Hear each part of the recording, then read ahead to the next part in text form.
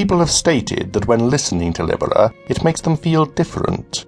The music can make people feel happy, relaxed, or chilled, or even comforted, but like all music, the sound can be interpreted differently by each individual.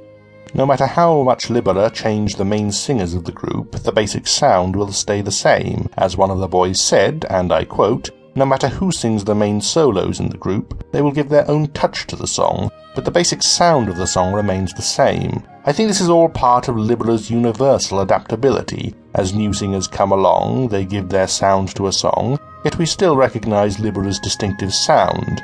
Many people use Libera's music to get them through tough times, like I did when my brother passed away very suddenly, or like the blind man using the words of Libera music to give him comfort on the London Underground, to help him get through the day, or the man walking his dog along the beach while listening to Libera, or the boy of 12 who enjoys singing along to the Libera songs. The one thing I have noticed is the fans of Libera are people of all ages that love the sound of Libera.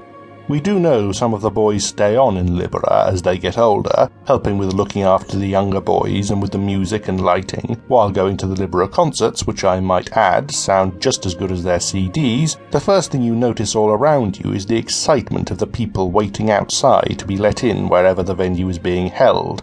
Some of them are regular fans who travel on aeroplanes, trains or cars, and also walk just to be there on that day. And as always, the first-timers who go to the concerts, they are the ones to watch. Why?